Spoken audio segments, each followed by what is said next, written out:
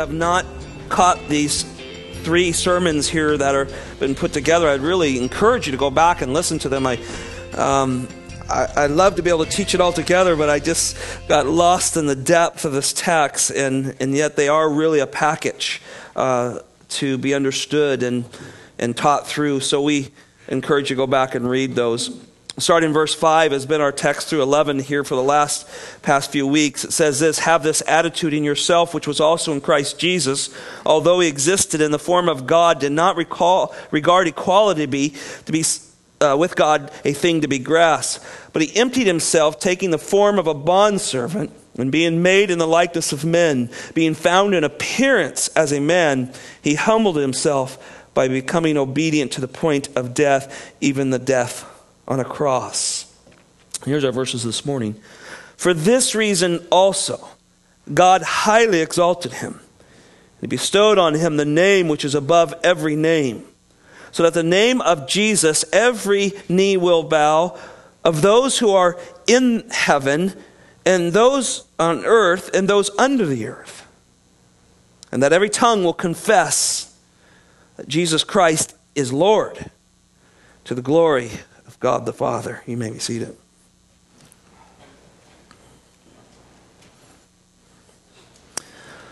Father in heaven, we look at these verses and are absolutely amazed.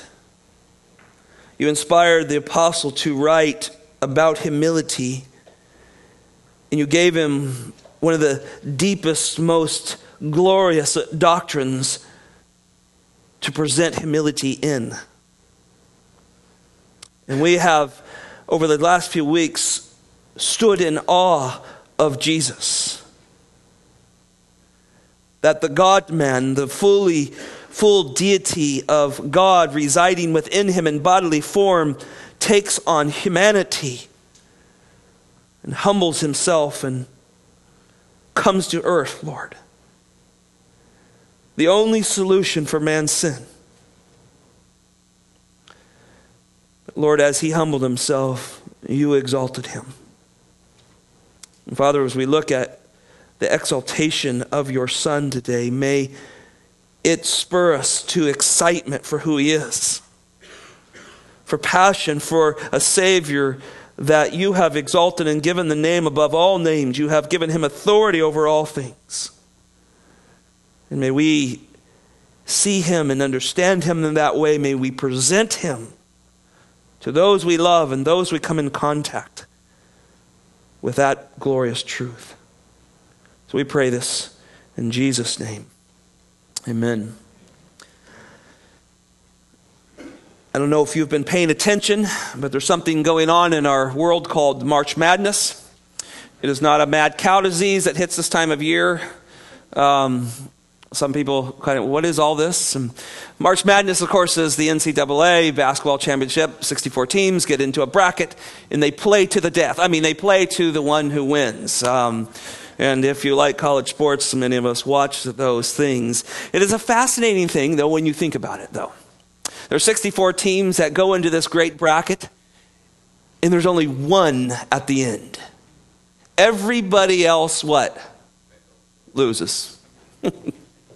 Yesterday, there was a man who filled out a bracket. I don't know if you followed ESPN. They have a bracket challenge. And 11 million people signed up for this bracket challenge. You can win $1 million if you get all 64, 32 games, all these games that go together, all these 64 teams that play.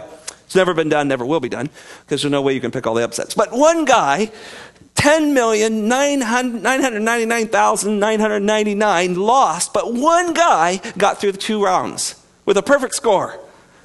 They're interviewing him.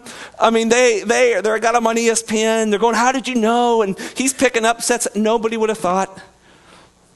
And then he came down to Ohio State and Arizona last night.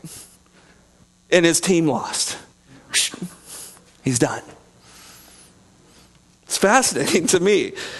We all lose in the end. And that's the thing about sports and so many other things. At the end, there's one person and everybody else loses. That is not really the case in this text, but in a sense, I want you to think about this. every kingdom, every person at the end, at the very end of all of time, all will bow the knee. One will remain standing. That's what this text is going to teach us today.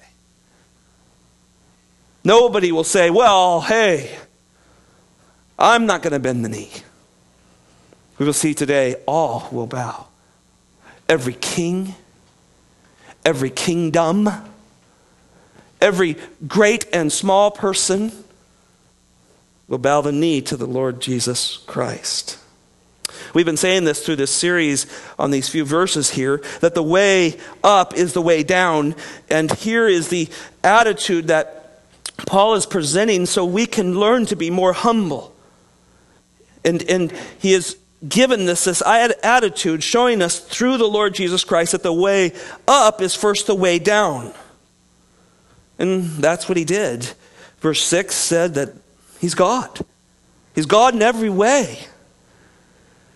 But he didn't take that and say, I'm going to hold on to this. I'm going to keep this. And it's so important that he didn't do that he veiled his deity in his humanity so he could die for us. And that's what verse 7 is about. He became this willing bondservant, this willing slave for the purpose to die for men. And not just any death, but a death on a cross. And we talked about this last week, of this appearance that he experienced humanity for us in every aspect. And that though 3,000 people are recorded that they died on a cross before Jesus died on a cross, his death was so much greater. Because no one who died on a cross before him died for somebody else's sins. They just died. Right or wrong, I don't know of every decision that was made, if they were all thieves or what it was. Doubtlessly, that's probably not true. But their death, as sad as it was, could not redeem themselves, let alone one other person. But Christ's death redeemed us. The death on the cross. And so that was the low point. We'll see this on Friday night, on Good Friday night. We'll look at that lowest point where Christ was. The Father is pulling back. He is crying out, my God, why have you forsaken me? The sins of humanity, of all you and I, have been pressed on him. He is being judged for those sins. The weight of the law, the weight of God's wrath is all on him. He's at the bottom. And he cries out, you've forsaken me, Father. He feels the weight of that. And that's where we left off last week, in a sense. And then you turn to verse 9. And here he comes. The Lord's exalting the King of Kings, the Lord of Lords. And these verses are glorious. And they remind us of where we're headed and what we're going to see and what we're going to be involved in. And it reminds you of this, before I get into this text, it's worth the fight. Stay in it. Don't walk away. Don't give up. Jesus wins. And if you're in Christ, you win with him. It's glorious. And I hope you're greatly encouraged this morning. I'm going to give you 3 thoughts this morning out of these texts here. First, the name above every name that exalts Jesus Christ. The name above every name that exalts Jesus Christ. He is now on his way up. God is exalting him. And he says some pretty amazing things here. Verse 9.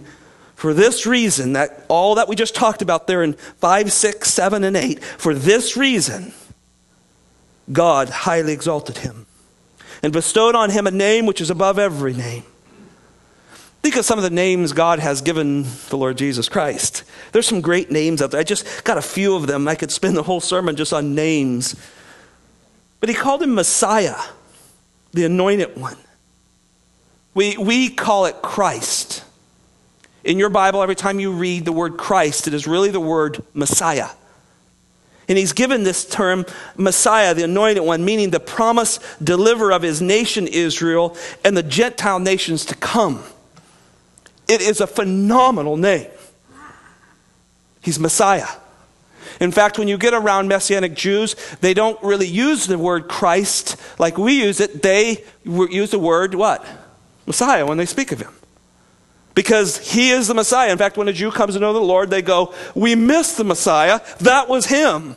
We rejected what God gave, and they bend the knee, and they're saved at that point when they recognize, because they know an understanding of what the Messiah is supposed to do.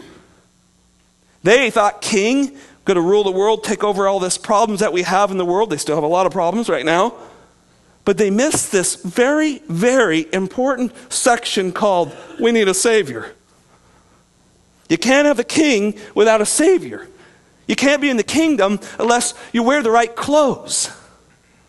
So he has to dress us in his righteousness, and that's the problem with much of the world, is they want God to do something. They want some reigner, one who will reign and rule, but they miss, we have to have a Savior. And when they come to that, they know that he is the sent one, that he is the promised deliverer, not deliverer from Iraq, Iran, from our problems, the deliverer from our sin. That's man's biggest problem. Now, think of another name. He's called the Son of Man. This is Jesus' favorite title of himself. He uses this of himself more than any other title when he speaks throughout the gospel account. And this title speaks of his role as mediator who represents us. Paul wrote to Timothy, he said this in 1 Timothy 2, 5 and 6, for there is one God, one mediator, equal. He's using God and mediator as the same person, also between God and men, that man, Jesus Christ, who gave himself as a ransom for all, a testimony given at the proper time, the Son of Man. I love that term. I love it. Whenever I see Jesus use that term himself, I go, wow, he's representing me. He's standing in the gap. I'm representing all those who believe. I'm going to die for them, and I'm going to represent you to the Father. It's a great term. But that's not the term that he's exalted. That's not the name above names. There's other names, Son of God. We've talked about this. This declares his deity, his divinity. He's the Son of God. He's equal with the Father. Satan addresses him this way. Do you know that? Satan addressed him this way in Matthew 4, 3 and 6. He calls him the Son of God. People get ticked off when you call him the Son of God. Satan calls him the Son of God. He knows who he is. He knows he's fully equal with the Father. In fact, we have a verse in 1 John 4:15. You probably should write this one down. It says this: whoever confesses that Jesus is the Son of God, God abides in him and he in God. That's a really, really important title. The Bible says that whoever confesses that Jesus is Son of God, God abides in him. The Greek word is ameno, meaning he remains, lives, dwells in. We are a people who confess that Jesus is Son of God, equal to the right of the throne in all that God is. But that's not the title he gives him here. Jesus, so he's called Messiah, he's called Son of Man, he's called Son of God, many other things. He's prophet, priest, and king.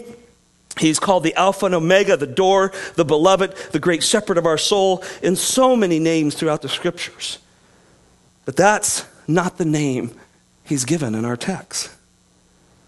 Here in our text, Jesus is given a name above all names, and that name is what? Lord. It's Lord. It's a little confusing when you read it, but in the original language, it really comes out brightly. It comes out brightly. Here, the name is the name that every knee will bow to.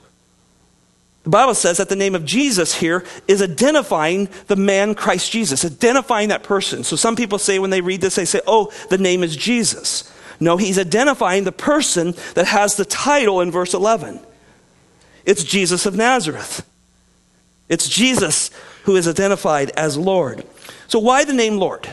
Why the name Lord given here is a name above every name? Well, it's because God was so pleased and so satisfied with his payment, with his incarnation, that he accepted humanity to him. He came to earth, was born of a babe.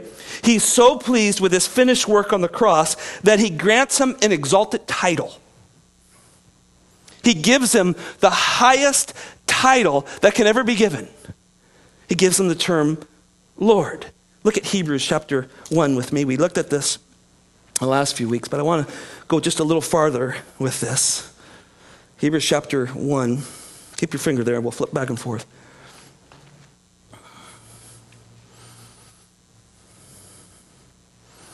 Verse 1 says that God spoke in a lot of ways, but now it's spoken in his Son. Verse 2, whom he's appointed heir of all things. That's the Son of God. He's equal. He has the reign and rule of all things. And he's also creator, into verse 2, through whom he also made the world. So he's creator. You can't call him just a man when he's called creator. He made the world. I can't even make a boat. He made the world. Verse 3, he's the radiance of his glory. You want to see the Shekinah? You read some of the Old Testament, you go, well, I wish I could see the Shekinah glory of God. That was such a scene at the end of Exodus that it fills the temple. Oh, I wish I could see that. Look at Jesus, you see it. He is the Shekinah glory. He's exact representation of his nature. He's exact reflection. Some people have said this: if God looks in a mirror, Jesus is the reflection. If Jesus looks in the mirror, God is reflection. They share that nature together. He upholds all things by the word of his power. So he's sustainer, not only creator, but sustainer. And when he made purification of sin, so he's Savior now, he sat down at the right hand of the Majesty on high, so he has a full authority. All's been given to him. Now look at verse 4. And having become much better than any angels, right? Because people say, oh, Jesus was just an angel. This is one of the false doctrines, right? He says he's just an angel. No. The Bible says he's much better than any angels. And look at this last part. And he has inherited a more excellent name than they. There's no angels called Lord. There's no angels given that name. This name is given to emphasize the rank over all things, over all beings. It is the name above every name. This name is incomparable to any names that you could put up. It's a little bit hard to get your mind around it because he has so many glorious names. But God chose Lord for many, many reasons. And let me give you some of those this morning. He's given the name, an incomparable name, Lord, because the Lord is the best title that identifies him as God. It's the best title that identifies him as God. Both the Greek and Hebrew use these words, and let me just give you a little bit of background here. The word kyrios is the word in the Greek. It means, we would translate it, ruler, master, owner, as we get the word from that. It was used in Jesus' day, in fact, past Jesus' day and before Jesus' day. Rulers like Caesar, who were recognized as deity in time, they were given the term Lord because they were gods. In fact, you know that Christians later were killed and died because they would not say Jesus is Lord. You remember this in church history, right? Christians would be arrested, they would be brought, and if they would not confess that Jesus was Lord, they would slay them. Caesar's Lord, excuse me. If they didn't confess that Caesar is Lord. They knew that Jesus was Lord, right? And they wouldn't say it. They would say, no, Jesus is Lord, and many of them died for that. It is the ruler. It is the owner of their souls. It is the ruler and owner of your soul and all that exists. Another name that we get is kind of out of the Hebrew end of it. The Hebrew word for Lord is Adonai. And it's an interesting word. It was extreme importance to the Hebrews in their day, the Jewish people, that they didn't use the word Jehovah. They respected the holiness of God so much that they wouldn't say the word Jehovah. They would not say that publicly. So they dropped a bunch of vowels out of that, and they came up with the word, Hebrew word Adonai, that we translate Lord. Did you catch the connection? Why this this name is so above every name. God gives him the name Jehovah. Ruler, owner, sustainer, creator. All of that is encompassed in that name, both in both the Greek and the Hebrew. We see this over and over. So when Christians, you and I, both in Christ's time and in the apostles' time and even today, when we confess that the Jesus of Nazareth is Lord, they and we are saying that Jesus is God of Israel, he's Jehovah, and he's the only true King. He's the only true God. He's the only true Lord. There are none other. That's how powerful this name is. Now, think about this term. We see it this way: King of Kings, Lord of Lords. 1 Timothy chapter 6, verse 15, I believe, Paul uses it. He starts to talk about Christ, and he kind of loses himself in praise a little bit, and he breaks out and says he's King of Kings, Lord of Lords. King of Kings, meaning all the kings, all the rulers of all time, from the beginning of time till the end of time, he's king over those kings. And then there's a lot of lords in the small L Lord. They have a lot of ownership over things. They rule over people. They do things. But Jesus is the Lord of all those lords. He owns the lords. He rules the lords. Now, both Revelation 17:14 and Revelation 19:16 give a picture of him coming back. And guess what's written on his thigh? King of Kings, Lord of Lords. And when you see him coming back, and he's got that written on him, and he's coming with a sword this time, oh my, what a day that is going to be. He is coming to set the record straight. Revelations 19:16 says this, and on his robe and on his right thigh, on his thigh, he has written the name King of Kings and Lord of Lords. He wrote it. I'm coming back. There will be no lords and there will be no kings that will not bow before me. I will judge them all in my perfection. And the writers pick up on this terminology. Think about just shortly after the resurrection, some events that take place. Mary Magdalene sees the Lord in the garden. The first thing she goes back and says to the disciples is, quote this, John 20, verse 18. I have seen Jesus. I have seen the Lord. Now she called him Jesus all the way through. She saw him as Christ, as the Messiah. And after that resurrection, she calls him Lord. Thomas, just a few verses later in chapter 20, verse 28 of John, he missed the first appearance in the upper room. He shows up for the second one. And Jesus, remember him, says, well, Thomas, do you want to stick your finger in my hand? Would you like to thrust your hand into my side? Stop being unbelieving, he tells him literally. And Thomas falls before him and he calls him my Lord and my God. In fact, that's a term that little chi in between that's not used all the time this way, but it's called a chi of equity. I mean, it's equal. The name Lord and God are the same. That's what comes out of him. He didn't say, oh, Jesus Messiah, my friend. He says, my Lord and my God. The apostles pick up on this use throughout the New Testament. You see it over and over that he is Lord. And I think it begs the question this morning, is he your Jehovah? See, there's religions in the world, if we say these things and we say them publicly, they would strike us. There's no way you can call Jesus Jehovah in their mind. ISIS is working their way, trying to find Christians who identify them with Jesus, and they kill them immediately. We in this country are pressured more and more in public arenas not to pray in the name of Jesus. Why is that? Why is it there's such a fear of the Lord Jesus Christ, or a hatred towards him, it seems to be? Is it because God has identified him despite man's desire to rule and reign himself, and said he is Lord? It's a term you and I have to come to grips with. Is he your Lord?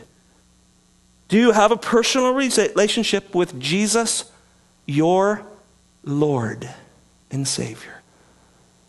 He's coming. He's coming. And every knee is going to bow and every tongue's going to confess. And you're either going to bow and confess in great joy, or you will bow and confess in submission and fall before your judge. I would plead with you this morning that you would ask and answer this question: is he your Jehovah? Is he your Adonai? Is he your Lord? There's so many implications to Jesus as Lord. It means he's sovereign over all things. He's ruler, reigner. We read in Hebrews 1:3 that he upholds all things by his name. So that means that affects how we look at creation. Do we give that to the scientists of the world that deny there's a God? Or do we say he is Lord? He is creator, sustainer of all things. He spoke things in. If you notice things about Jesus, he doesn't do things halfway. When he said on the cross, it's finished, but then you must go out and do a whole list. He didn't do that, did he? Heaven forbid. So Lord means he finishes things, he accomplishes things, and if he's called creator, that means he accomplished creation. And he accomplishes salvation, and he accomplishes return and rule and reign on high. Oh, he is Lord. If we call him Lord, that means he is coming again. I want to show you a fascinating little passage, 1 Thessalonians chapter 4. Go there with me real quickly. And I want you to watch the language that Paul purposely uses, I believe by the inspiration of the scripture, how he turns from the term Jesus to the term Lord here.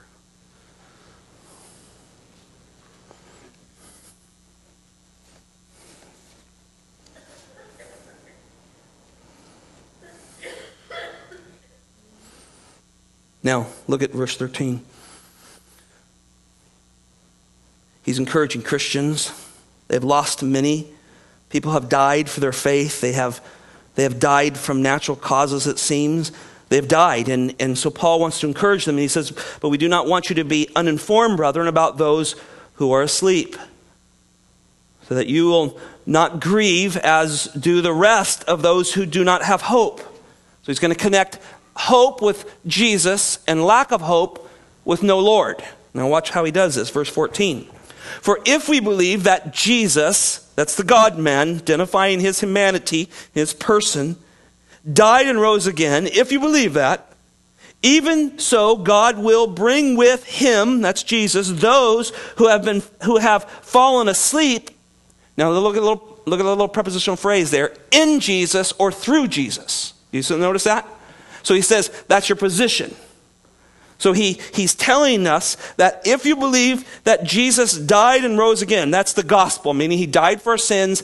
God accepted that death as a propitiation for our sins, a satisfactory payment, and he rose him from the dead to prove that he was satisfied. If you believe that gospel, Paul is saying here, then he's bringing those who have died ahead of you who are in Christ. Now, it's not soul sleep. It's just telling you, meaning sleep, meaning they died. They're with Christ. Notice they're with Christ. They're coming back with him. It's very clear in the text. They're not laying in a grave somewhere waiting for Jesus to come back and then they get life all of a sudden. That's a false teaching. Verse 15. Now, watch what he does here.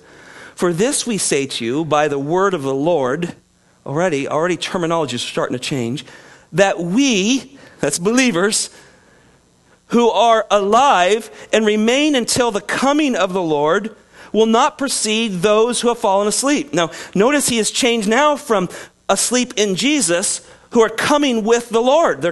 Will remain coming with the Lord. He starts changing terminologies. He's using Kyrios now, this name above all names. Verse 16, for the Lord, here he goes again, himself will ascend from heaven with a shout, and with the voice of an archangel and the trump of God, and the dead in Christ will rise first. Their bodies will meet their souls, and the souls are coming with the Lord. The name above all names is coming, and he's bringing their souls. He'll meet their bodies before he takes us.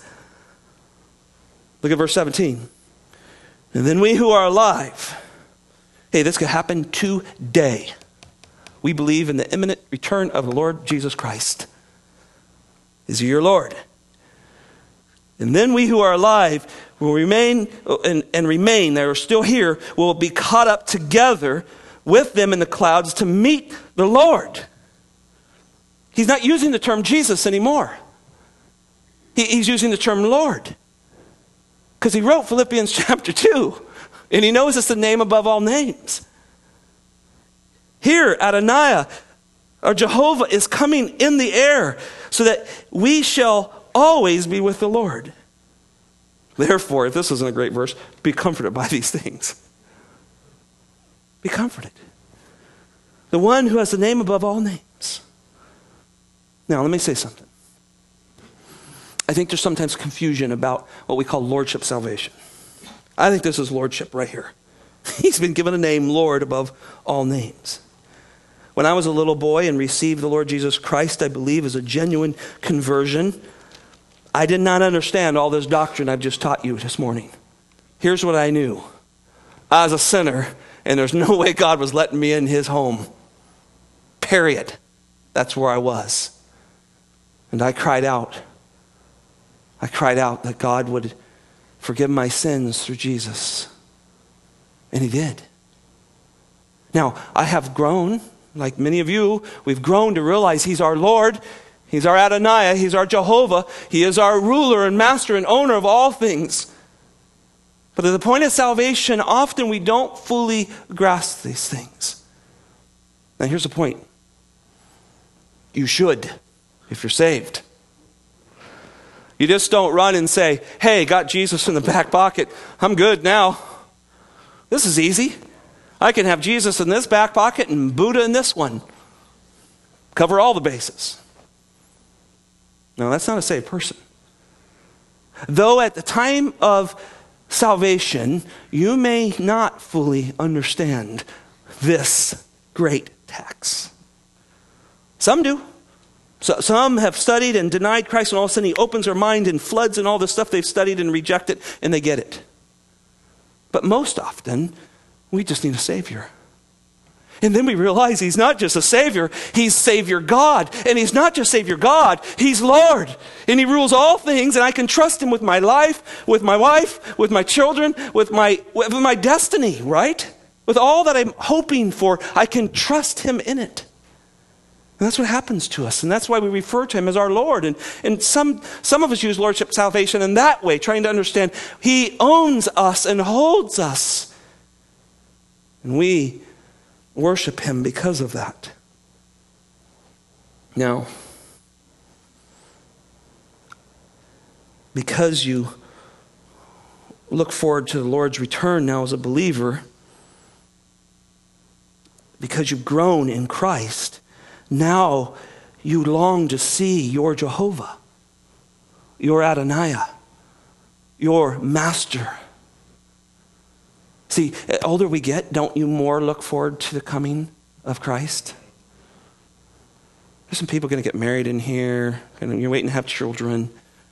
You know, you're kind of thinking, yeah, I want Jesus to come back, but, you know, maybe after August or something, right? You know, maybe after, I go to college or something, right? We were there. Where were we, Ron? We were there, right? We understand this. God's gracious, isn't he, to us? But the more you grow, the more you long to see his glory and all who he is, and you begin to understand that, you long for your Lord. Because pretty soon you're sitting on a stool playing a guitar and you're not standing.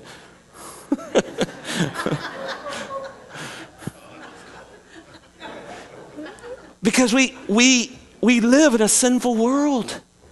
And we watch the news and we go, oh Lord, there are merciless people out there. And they hate the name of your Son. And they're not just in the Middle East, they're here. They're here. Does anybody leave their keys in their car here? Keep your doors unlocked? Lay your weapons on the counter? You don't do that. We live in a fallen world. Man hates God, and because he hates God, he rejects all that's good and all that's right. His heart is flooded with sin. Everything conceivable to evil lies in man's heart. And he invents new ways to be godless. And you and I have bent the knee to him. And you long for him. You long to see his glory. You long to see knees bow. And you long, more than just seeing the world's knees bow, you long to bow yourself now. Does that make sense? That's what Paul's trying to get us to see here this morning. He's trying to get us to see the depth of this text. Paul says it this way. He says that every mouth may be closed and all the world may become accountable to God. Romans 3:19.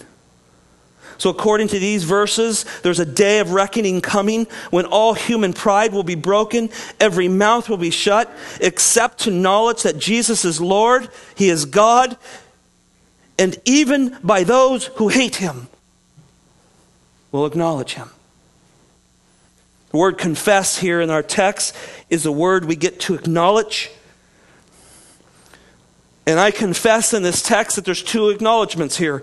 There is a willful acknowledgement that will come from the saved, from the redeemed. We will say, I gladly confess you as Lord, and I gladly bow my knee to you. But there are others, and they will bow their knee in submission, full of hatred and bitterness towards God himself, understood in Jesus as Lord. See, these verses 9 through 11 are verses that are being unpacked from a prophecy of the Old Testament just as well. Do you know what the number one quoted Old Testament passage in the New Testament is? Either quoted or alluded to is? Do you know what it is? In Psalms 110 verse 1 says this. The Lord, Yahweh, says to my Lord, Adonai, just giving you the Hebrew. We've already talked about this, right? The Lord says to my Lord, sit at my right hand until I make your enemies a footstool for your feet. Do you know that's the number one verse the writers of the New Testament use throughout the New Testament? There's a lot of Old Testament, 2,000 quotes from the Old Testament and the New Testament, 2,000 of them. But the number one quote is that verse. And I think it's exercised in this. Verse 9, God exalts the Lord Jesus Christ as Lord over all things. Verse 9 is very clear. For this reason, I highly exalt him. Psalms 110 says, the Lord says, sit here at my right hand. That's the highest position you could ever have, is sitting in equality with God. So you can see the writer using this text. Verse 10, all intelligent beings will acknowledge his lordship. You see that in verse 10. So his name, every knee will bow. He says, till I make your enemies a footstool at your feet. Verse 10 and 11, there will be a clear act and a verbalization of Christ's rule, Christ's lordship. We'll see it. Every knee will bow, those in heaven, those on earth, those under the earth. Every tongue will confess. There's a clear, active, physical bowing before the Lord and a physical confession out of the mouths of all people. And he says here, till I make them at your feet. Fourth thought here. This act glorifies the Father. End of verse 11 says, to the glory of God the Father. You can see that in this text. The Lord, Yahweh, says to Adonai, I'm going to do this. I'm going to exalt you over everybody. Where's footstools at? Up by your head? Yeah, you don't use them for a pillow, do you? They're at your feet. And it's a phrase of, I'm going to, Yahweh is telling Adonai, I am going to put all things underneath you. Everything will be there. What a fascinating thing. Jesus as Lord is a strong comfort to believers. If you're struggling here today and lost in what God has for you, what you're doing, lost in your understanding of salvation, lost in your jobs, lost in whatever you may be going through, Jesus as Lord is a strong comfort to you. It means he's there. It means he knows how to handle your problems. He can deal with these things. These verses are true right now, and they will be true someday. There will be that glorious confession. So if they're not on your tongue yet, I would encourage you to put them on your tongue. Second thought, the knees that will bow to his sovereign lordship. The knees that will bow to his sovereign lordship. Verse 10 says that everyone who is in heaven and on earth and under the earth will confess these things and bow. So who are these bowing knees making this great confession? Who are these that are doing this? There's three adjectives that are used in the original language here. And if you study these adjectives, you kind of can start figuring this out a little bit. Because who are these people? Well, we know, in some ways, you know this is you, right? But who are they? Who is, I asked this question, I wrote in my notes. Who's typically in heaven? Who is typically on earth? And who is typically coming from below? So I'm giving you a little hint here. Well, the first one is I believe they're angels. Every angel in heaven will confess that Jesus is Lord. I believe they do that even now. These are what the Bible calls elect angels. Psalms 103, 20 and 21 says this, "Bless the Lord, you his angels, mighty in strength, who perform his words, obeying the voice of his word. Bless the Lord, all you his host, who serve him, doing his will." Revelation chapter 5, 11 and 12, and Revelation 7, 11 and 12, both mark very clearly in the end times, as we gather before the throne of God, his angels are this incredible choir that we join, singing to the praises of God. Second group are those on the earth. Those on the earth. Well, I think that's humans. We're on earth, right? God made this earth. He put earth right where it is, and he designed earth to be in the perfect spot, not too far from the sun so we'd freeze to death, or too close that we would be too hot. And by the way, if the world is millions and millions of years old, and they show that the earth is inching towards very, very slightly towards the sun, if it's millions and millions of years old, we're going to have a better suntan than we have right now. But God set that all in order, didn't he? Right?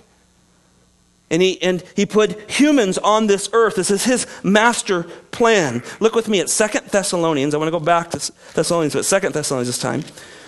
Verse 10.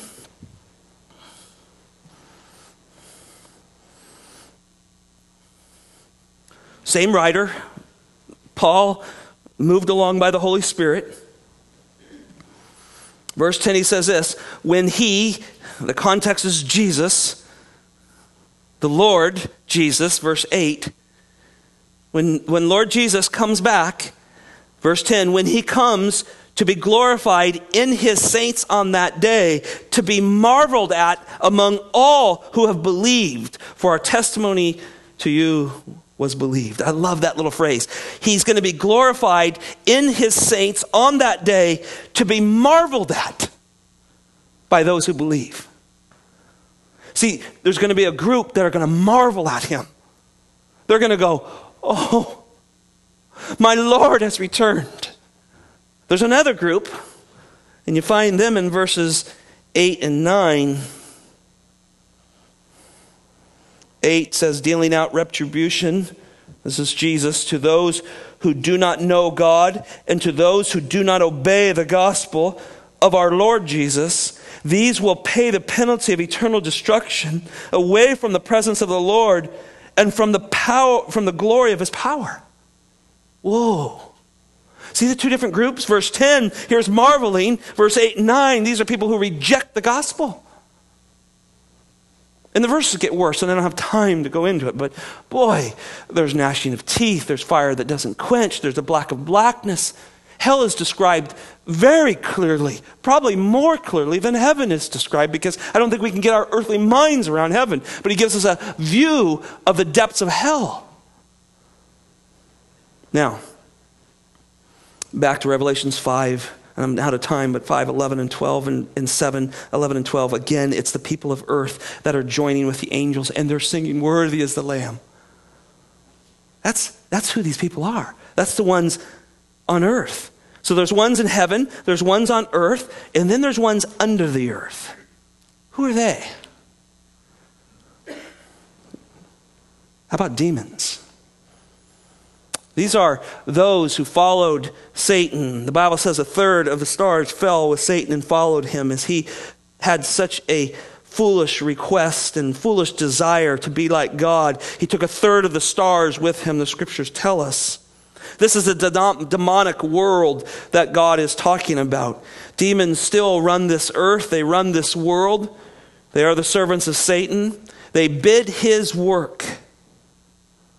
And God says their tongues and their knees will bow. When you think about these demons, they are very fascinating creatures. They are created beings. But they absolutely know Jesus is Lord. Listen to just a few of their responses to Jesus while he was on earth, dressed in his humanity. They say this, Luke 4:34, "Let us alone. What business do we have with each other, Jesus of Nazareth? Have you come to destroy us?" Present tense. "I know who you are. You are the Holy One of God." They do a better job than the religions of the world of calling who Jesus is. Luke chapter 8, the man in the tombs, verse 28, here this demonic man comes, and the demons begin to speak out, and seeing Jesus, he cried out and fell before him and said with a loud voice, "What business do we have with each other, Jesus, Son of the Most High God? Equal to the Father, I beg you, do not torture me yet." There's a understanding within the text that they're saying, it's not our time yet. And notice every one of these. Luke 8:31 goes a little farther. The demons then implored him not to command them to go to the abyss yet. Every one of those demons do what when they first see Jesus? Fall before him, confess him as Lord. Demons seem to get it. James 2 tells us that. He is the ruler of all, and all knees will fall. Now let me just finish with this. These demons are headed for the same pit. Matthew 25:41 says this, "Then he will say to those who are on his left, 'Depart from me, accursed ones.'" These are the ones that do not confess Jesus as Lord out of salvation and belief in him. They're forced to do this. "Enter into the fire," now listen to this, "enter into the fire which has been prepared for the devil and his angels." These are fearful things. And so every knee will bow and every tongue will confess, and all the earth will be judged as they fall before the Lord. We read that in our scripture reading in Acts 10:42. Peter said, "Look, we were ordered to preach that this is the one appointed by God as judge of the living and the dead." Paul's last words to Timothy, the last chapter that he writes to Timothy, he says, "I solemnly charge you in the presence of God and of Jesus Christ, who is the judge of the living and the dead." He is the judge.